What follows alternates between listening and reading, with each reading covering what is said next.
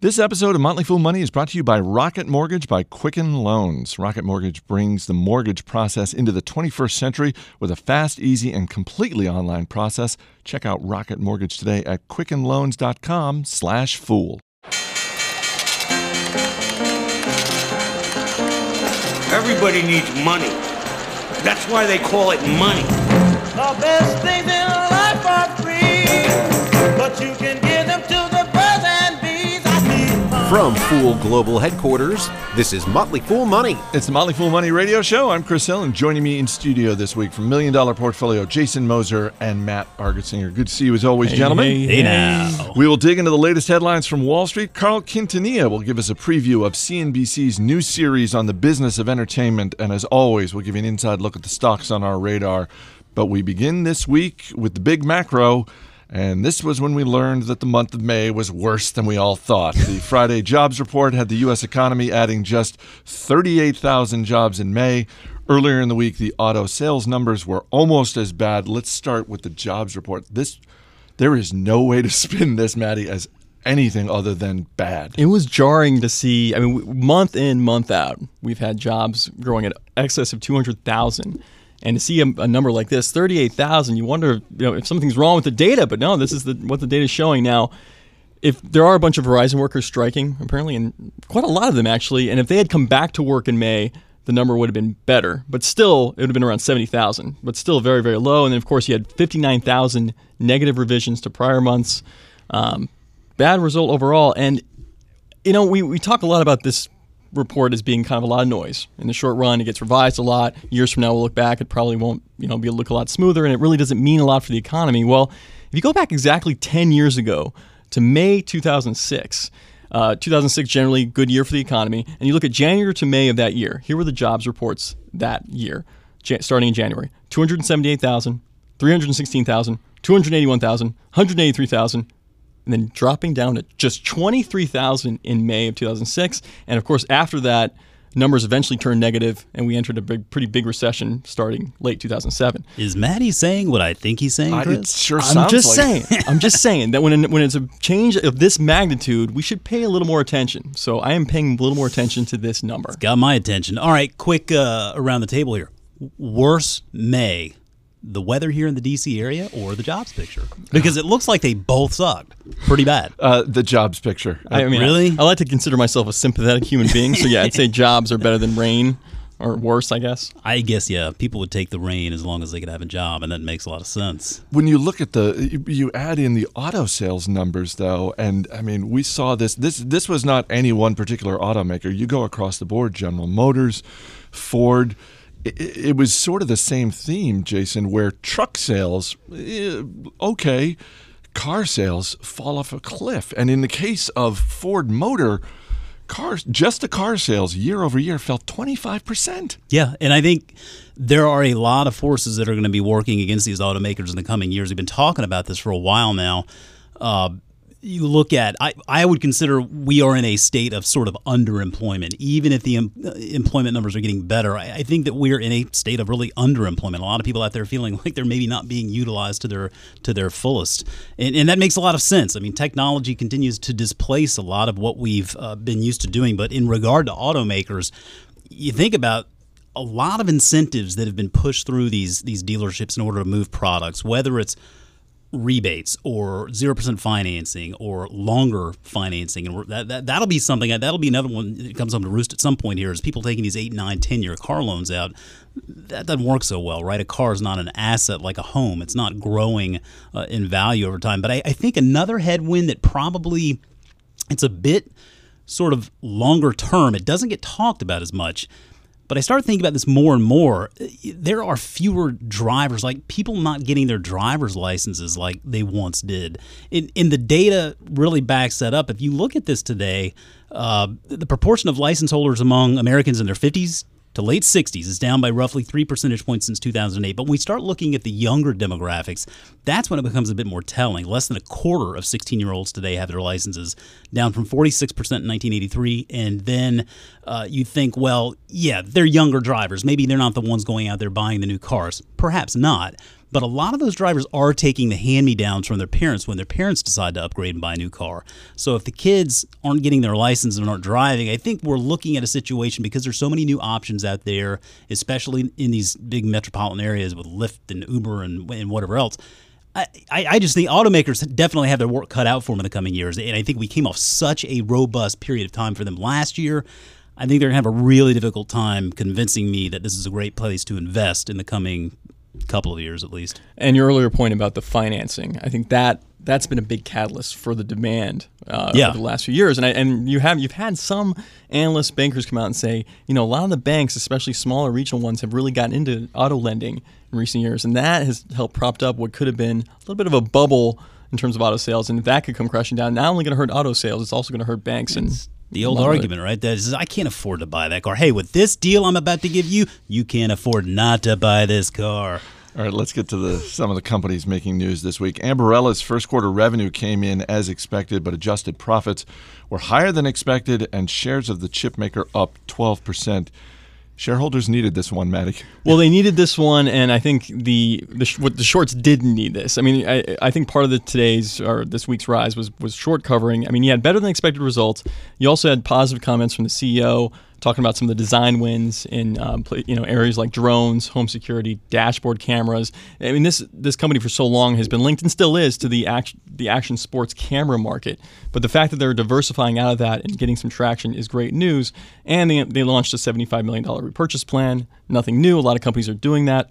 But if you're short this stock, and about 10 million shares were short going into this release, about 30% of the company's float, this is the kind of news which slightly positive can tip a lot of hands, force you to buy into the market. And I think that's what's happening a little bit. You have some short covering in, which is boosting the stock.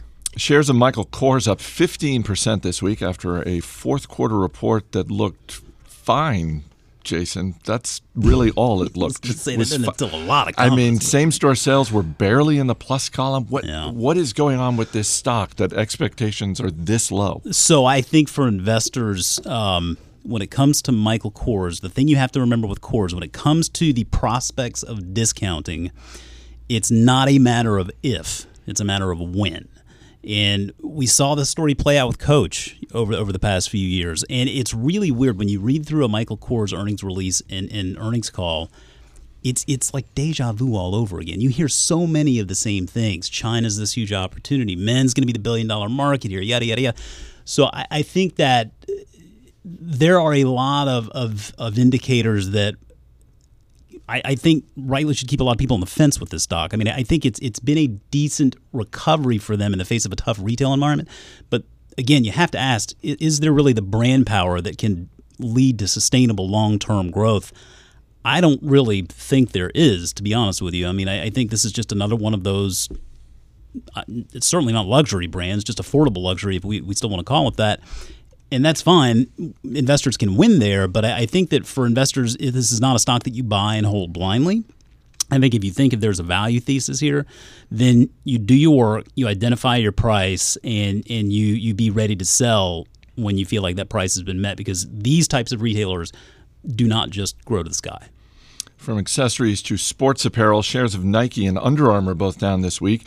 Nike stock was downgraded by a Morgan Stanley report citing increased competition, while Under Armour issued a warning related to the Sports Authority bankruptcy.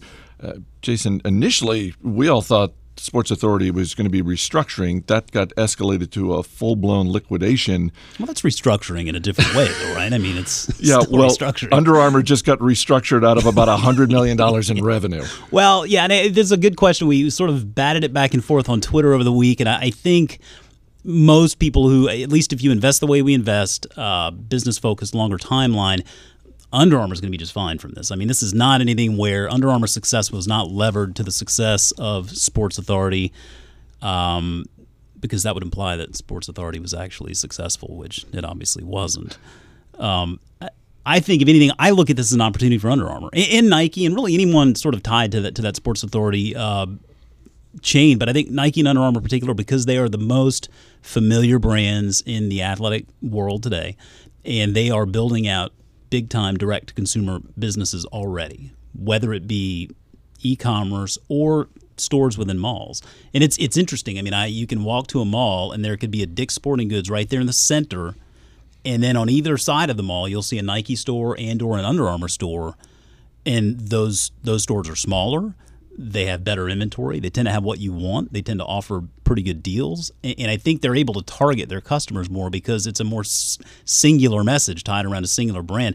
And these companies like Dick's Sporting Goods, they have to maintain these huge footprints and just inventory nightmares. So, yeah, I've got no worries where Under Armour is concerned. I think this could be a rare opportunity. I mean, these are two really wonderful brands. Nike's certainly a global brand. Under Armour trying to be a global brand. And any time you can get somewhat of a discount in these companies, and we see Under Armour and Nike both down double digits so far this year.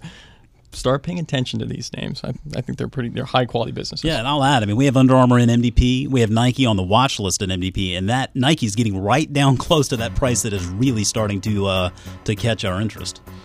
Coming up, we will dip into the Fool mailbag. Stay right here. You're listening to Motley Fool Money.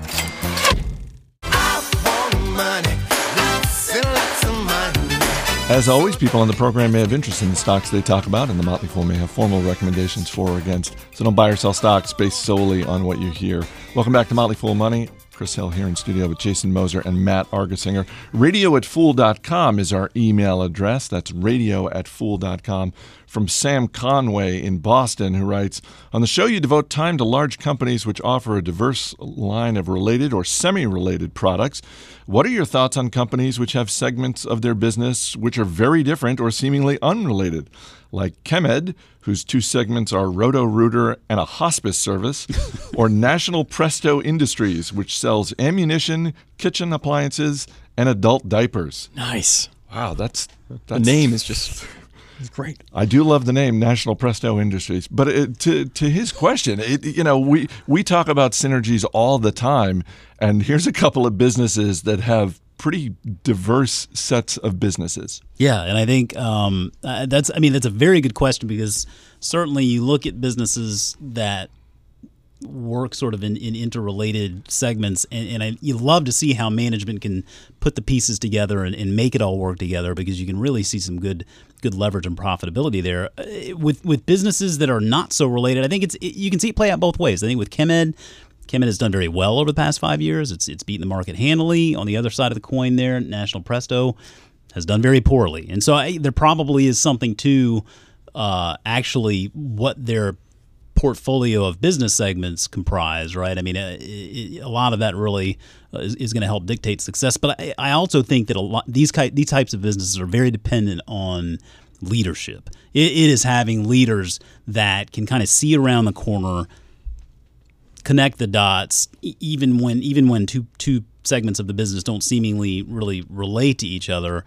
And it can definitely work out. I think it's neat that you can have some diversity there. And I'm going to go ahead and call out the biggest example. I mean, Berkshire Hathaway is a wonderful example of a collection of businesses that don't really have much to do with each other, right? I mean, you've got railroads and energy and candy and jewelry and home furniture, but a wonderful leadership team and a tremendous culture that has made it all work over the past 50 years. So, you can definitely see it play out both ways. Another good named conglomerate I'll throw out there is Otter Tail Corporation. Yeah. It's a utility company, but they also make plastic moldings, and they do farming equipment and horticultural equipment. So just another one to throw out there. But I also just add that if you go back to the 70s and 80s, conglomerate businesses got a really good multiple in the market. For some reason, investors in the market really liked it when you had companies gobbling up sort of non-associated companies and building an empire. But if you look at the last couple decades, conglomerates, including Berkshire Hathaway, have actually gotten kind of a lower multiple from the market. They're just not considered, the same quality of business as your sort of tried and true, pure core, non-diversified businesses. So just something to keep in mind. Do you think that has to do with sort of this move to tech tech has really taken over the world and changed things so much in the past 10 years? I feel like everything is starting to revolve around tech in some capacity, and if you don't have that aspect to your business, the market's probably not as interested. It's possible. Yeah, it's possible. All right, one more email from Gary Fisher in Ithaca, New York. At the moment, I own stock in 12 companies, and the question of what do I buy now has come up. After spending time reading articles online, I find myself even more confused and in need of a better place to start my thought process than a Google search. What should I consider when buying stocks in my existing portfolio with a dollar cost average strategy? Well, I think that's the best place to start is with your own portfolio. I think one of Peter Lynch's core principles, it was the best stock to buy, maybe the one you already own. So I'd start there. So if you own 12, and the question to ask yourself is, the next stock I'm looking for, is that better than the 12 stocks I already own? And if you're looking to build beyond that 12, I think you always have to diversify in terms of risk. That's how I always look at it. So, for example, if he has a portfolio full of rule breaker companies, small cap rule breakers, that's probably a very heavily risk-weighted portfolio. You're doing fine on risk. Yeah, you're right. You might want to consider, I know, for example, adding large-cap dividend payers to your portfolio in the sense that, so I'm always thinking, what am I going to do next with my portfolio? It's really trying to optimize risk. And if I feel like I'm too focused in one area in terms of risk, I want to sort of diversify that in my next stock. And I think also take a look at your risk beyond your stock portfolio, right? I mean, if you have a 401k or if you have real estate or any other kind of assets that would alter that risk profile a little bit, then you can maybe look at your stock portfolio in a little bit of a different lens and understand exactly your total exposure to risk. Let's go to our man Steve Broido on the other side of the glass because it's time to get to the stocks on our radar. But before we do that, also joining our man Steve on the other side of the glass this week, special guest, longtime listeners, Lucas and Tara Kemke, who brought donuts for National Donut Day. Perfect. First question, Steve. Did you celebrate National Donut Day? Unofficially by buying a donut without knowing it was National Donut Day. So yes, every day is National Donut Day in my world, pretty much. All right, let's get to the stocks on our radar. Jason Moser, you're up first. What are you looking at? Sure. One that probably surprised a few people out there because it's a long history with us is Costco, ticker COST. And probably surprises people because I'm not saying go out there and buy this stock. I mean, this is one that is really on my radar as I wonder if it's not time to start talking about possibly selling this stock. Quarter in, quarter out, we just are starting to look more and more at the actual growth prospects of the business. We've come up with questions like how much longer will the market assign a premium multiple to stock? How will younger generations flock to this model? Is there any kind of optionality? And really, they have so much exposure to this executive membership. The executive membership is responsible for 2/3 of its overall sales. What kind of pricing power do they have on that membership as well? I don't think they have as much in the face of e-commerce, Amazon, all of the other options out there. So it's really got me rethinking this one and how the next 5 years are going to look. Steve, question about Costco? Does that stock chart tell a very different story? No, I think the stock chart tells us a good story. The last 5 years, the stock has done very well in the face of a very volatile market. And certainly, it's not to take away from its past successes, Steve, but as you know, I think you know, you better know, investing is all about what's to come. It's looking forward, and that's what we have to do. All right, Matt, we've got about a minute left. What are you looking at? So Jason's thinking about selling Costco. I am saying definitely sell Walmart. I just think, here's one number to know, 7%. That was the growth in Walmart's e-commerce e-commerce segment last quarter. Compare that to the overall growth of e-commerce of 15%, Amazon's 27% growth. I just think Walmart lost the war that it should have won handily starting 10 years ago. They're way late to the game and many billions of dollars short. Steve, question about Walmart? Have you ever actually gone into a Walmart, come out, and been like, I cannot believe this cost so little money? I'm not a big fan of Walmart, but the pricing there is unbelievable. I haven't been inside a Walmart in more than 20 years, so I can't even answer that question. We get some competition for Ron Gross here. Steve, Costco, Walmart, you interested in either? I mean, I'm a Costco shareholder. I'd probably go with that one. All right, Jason Moser, Matt Argersinger, guys, thanks for being here. Thanks, Chris. Coming up, we will delve into the business of binge watching with CNBC's Carl Quintanilla. Stay right here. This is Motley Fool Money. You can keep your Marxist ways, but it's only just a phase, for it's money, money, money makes the world go round. Money, money, money, money, money, money, money, money. This episode of Motley Fool Money is brought to you by Rocket Mortgage by Quicken Loans. You know, if you have ever bought a home, you already know how frustrating, how time-consuming getting a mortgage can be. Well, Rocket Mortgage brings the mortgage approval process into the 21st century by taking all of that complicated, time-consuming stuff of applying for a mortgage out of the equation. With Rocket Mortgage, you can easily share your bank statements and pay stubs at the touch of a button, helping you get approved in minutes for a custom mortgage solution that's been tailored to your own financial situation. And here's the best part. You can do it all on your phone or tablet. So if you're looking to refinance your mortgage or buy a home, Check out Rocket Mortgage today at quickenloans.com/fool. Equal housing lender, licensed in all 50 states. NMLSconsumeraccess.org, number 3030. Welcome back to Motley Fool Money. I'm Chris Hill. There is more media content available to more people in more ways than ever before. But with the rise of binge watching comes both business opportunities and business risk. This intersection of entertainment and commerce is explored in the brand new CNBC series Binge, which is hosted by Carl Quintanilla. He joins me now from the Code Conference in Southern California. I'm sorry to pull you away from either the conference or the beach. It's more conference than beach, I can tell you that. But it's good to be with you again, Chris. Let's talk about this series, and let's start with the fact that, normally when you and I are talking about a new project that you've been working on, it's got a specific date that it's airing on CNBC. This is something that your network is launching online at cnbc.com/binge. How did that idea come about? Well, it's no secret that digital media is slowly eating the world with varying degrees of success.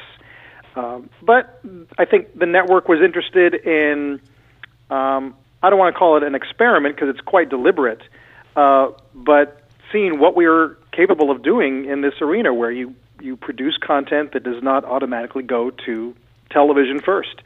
So they asked me if I would like to spearhead an effort, and if so, what topic would I want to talk about?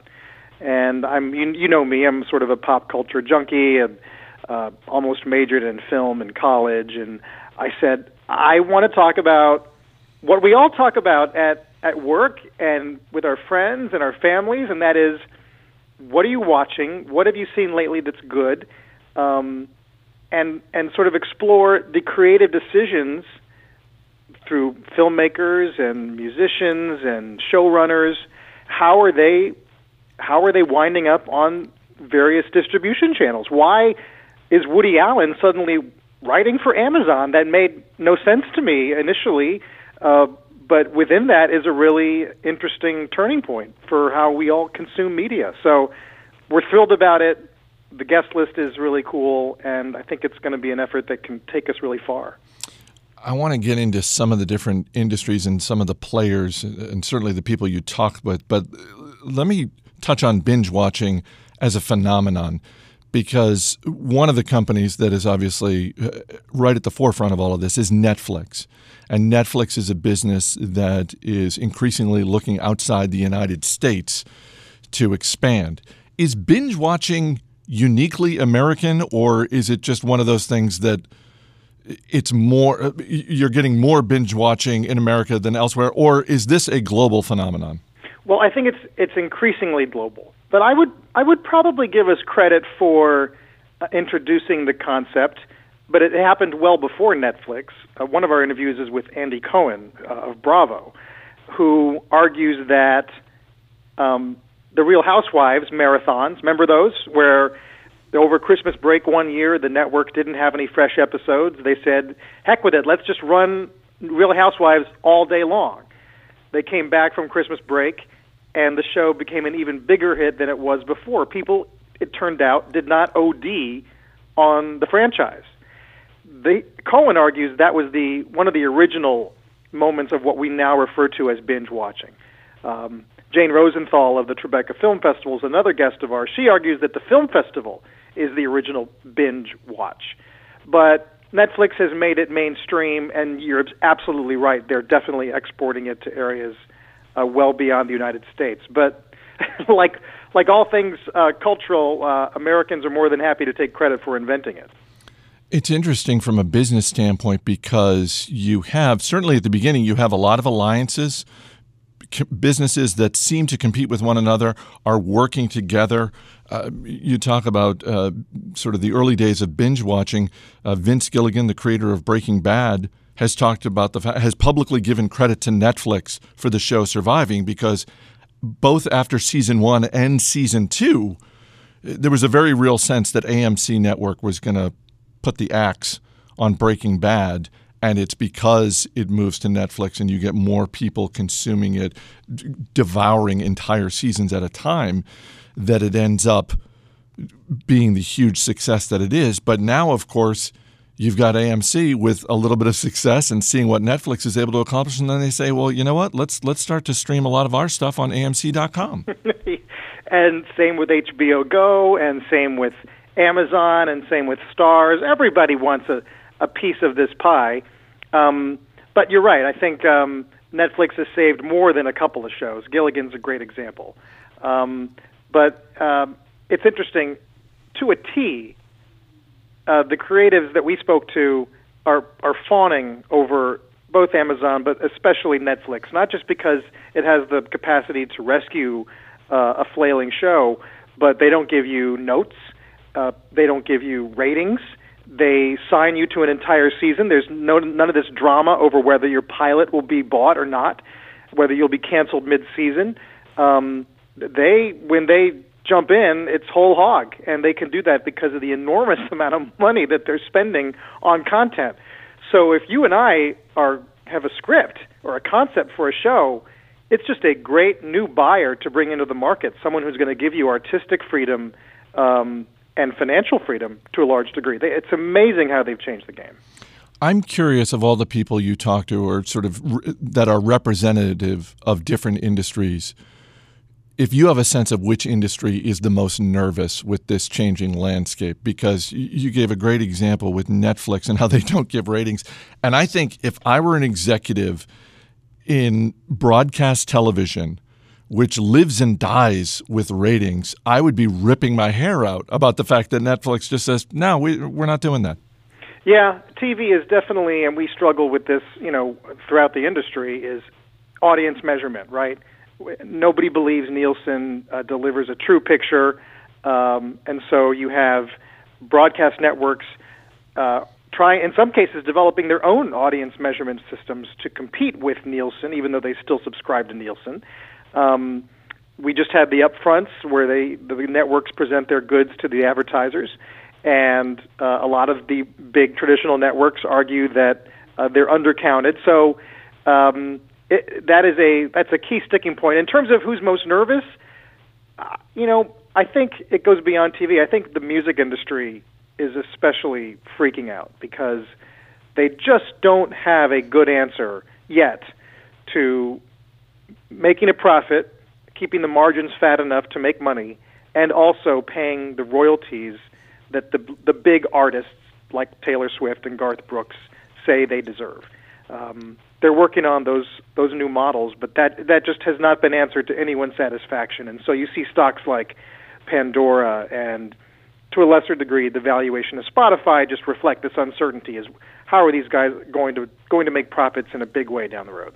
You're listening to Motley Fool Money, talking with Carl Quintanilla, host of the new CNBC series Binge. It launches on June 6th at cnbc.com/binge. When you look across all the different industries that are involved here, cable companies, content providers, even video gaming and sort of the rise of esports, one company that doesn't get as much attention is one that is actually part of a larger company, and that's YouTube. Google bought YouTube almost 10 years ago for a little more than $1.5 billion. And a few weeks ago, there was a Wall Street analyst firm that put out a report saying their valuation of YouTube as a standalone business is somewhere in the range of $67 to $86 billion. And I guess my first question is, when you saw that, did that surprise you, that YouTube alone could represent 15 to 20% of the total value of Alphabet? I'll tell you what surprised me. I remember when the report came out, because I remember almost the same report done probably 5 or 6 years ago, and their number was $20 billion. So here we have the sell side with essentially posing the same question, but arguing that YouTube's valuation has gone 3x since the last time. So what struck me is how we are still here wondering, because they don't break it out, what YouTube is truly worth. But clearly, it is going to go down, as one of the top 5 purchases ever in tech. Maybe rivaled by Instagram, Facebook. There's probably a couple others you could throw in there. But Google is very interested now in unlocking that value. I'm not saying they're going to break it out or spin it or anything like that, but you can see them already starting to invest heavily in original shows. They're going to have 20 original shows on YouTube Red. So I think the time for sort of letting YouTube bake, so to speak, is coming to an end, and they're going to take it out of the oven and start passing it around.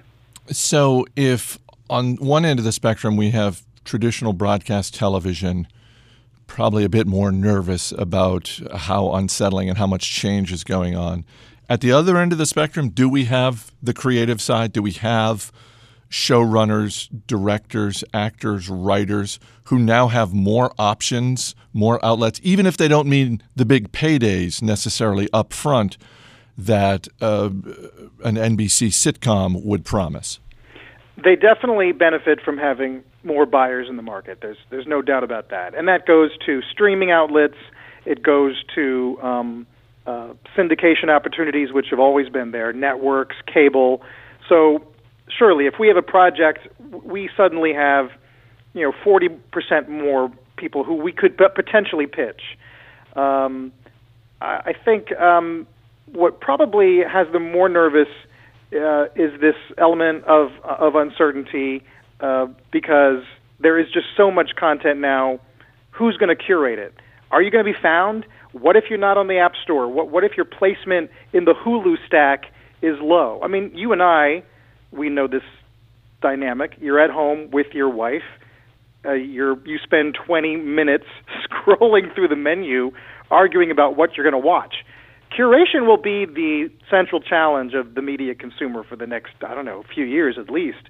Because there is so much and so much money willing to finance it, what do you choose to watch? I mean, how many times have you been at work and you've said, hey, have you watched The Americans? No. Actually, I'm too busy catching up with the last season of House of Cards. So that fragmentation means that you might have more opportunity for your project, but it's going to have to cater to a smaller and smaller sliver. Of all the interviews you did for this new series, anything surprise you? You know what? Interestingly, some of the old lions, Gary Marshall, right? Executive producer of Happy Days, Mork and Mindy, directed Pretty Woman, The Flamingo Kid. I mean, basically, TV shows and films from our youth. They are actually managing to hold their own in this environment. Gary Marshall's latest movie, Mother's Day, while not a commercial success, was financed with an army of basically millionaires, ex-Amazon millionaires in Seattle, who decided we'd like to see what producing a Hollywood film is like. So even a guy like that, who's been around forever and had been a studio guy all his life, is managing to adapt. Just because you've been in the business for 40 years doesn't mean you stop having to change. All the best things in life are free. Coming up, more with Carl Quintanilla. This is Motley Fool Money. Show me the money. Welcome back to Motley Fool Money. I'm Chris Hill, talking with CNBC's Carl Quintanilla. Earlier this week, since you mentioned Amazon, at the Code Conference, founder and CEO Jeff Bezos was interviewed for almost 90 minutes by Walt Mossberg, and one of the topics that came up was the video efforts that Amazon has undertaken. And he was asked about competing with Netflix, and he said, we don't really compete with Netflix because it's not like buying a truck. If you're looking to buy a pickup truck, maybe you're going to buy a Ford, maybe you're going to buy a Chevy, but you're only going to buy one. Whereas with video, you're going to subscribe to Netflix and Hulu and Prime Video and HBO Go and all that sort of thing. And I get that. But I have to believe that the people at Netflix and Hulu and HBO and everyone else has to feel like they are very much in competition with Amazon. Oh, yeah. I agree. I think, as you say, Bezos' logic makes sense, but it's not too cute by half. Maybe it's too cute by a quarter, because I do believe there is such a thing as subscription fatigue. Just as, remember when we were adding apps to our phone like without limit. And eventually you figured out I can't have 5 pages of apps on my home screen, and you began to cull them. I think the same thing could happen with over-the-top services. You're not going to subscribe to 15 of these things. I don't know. I don't believe that people have the bandwidth or the money for that. So people will make choices, and to that degree, it will be more of a zero-sum game between some of these big players. All right, before I let you go, I got to ask you a couple of questions about the Code conference that you're at. I know you just got there, but any headlines emerging so far? I would say the big 3 things are artificial intelligence, which is just permeates everything people are talking about, and the degree to which robots, machines will help in decision-making, everything from managing railroads to healthcare and a bunch of other things. Autos, there's a big question about whether a car is now a moving computer or a car, as the interfaces between the driver and ride sharing, for instance, make just driving a different experience overall. AI, autos, and video. Video, it's almost all people can talk about. It makes you wonder about the future of written text. I mean, there will clearly be a place for it, but the economics of video, the return on investment for an ad buyer, for instance, on video, puts everything else to shame, and it's increasingly how we are gathering our information. We want to hear someone say it rather than have to read it. So those are big 3. I think the big 3 dynamics in the first day. We'll see what day 2 brings. I want to go back to autos for a second, and maybe this is unfortunate timing, but Mark Fields, who's the CEO of Ford Motor, is at the Code conference just when the auto sales numbers come out for the month of May. And it's not Ford Motor alone, but holy cow, their car sales in the month of May just fell off a cliff. Yeah. Down, I believe, 25%. The truck sales are looking good, but I'm curious. Are months like this putting even more pressure on people like Mark Fields to really change what they're doing, what they're fundamentally doing at their companies? You know, there's been a lot of, for probably a year, there's been a school of thought. We call it peak auto, where people had satisfied their pent-up demand for a new car. They went and got the cars. Then they started to be offered more and more incentives to keep the sales going, and that's why sales were so strong in recent months. Maybe this is a bit of a payback. We'll have to see if it's a one-off. I do, though, think the longer-term challenge for the big 3 is whether ride-sharing can go beyond the major cities. I mean, there's been some research on Wall Street that posits if Uber and its competitors change the way we drive as a nation, that new auto sales could be cut in half. That's a problem. That would be a big problem for a company like Ford. Now, there are others who argue because it's America that's leading this disruption with Uber, with Tesla, because we have the lion's share of the components business, that Detroit could actually turn into the global hub of auto manufacturing once again, having lost that title. But yeah, it's going to be a crazy time for the auto business, for the parking garage business, for the parking lot business, because we may not be driving our own cars the way we do in 10 or 15 years.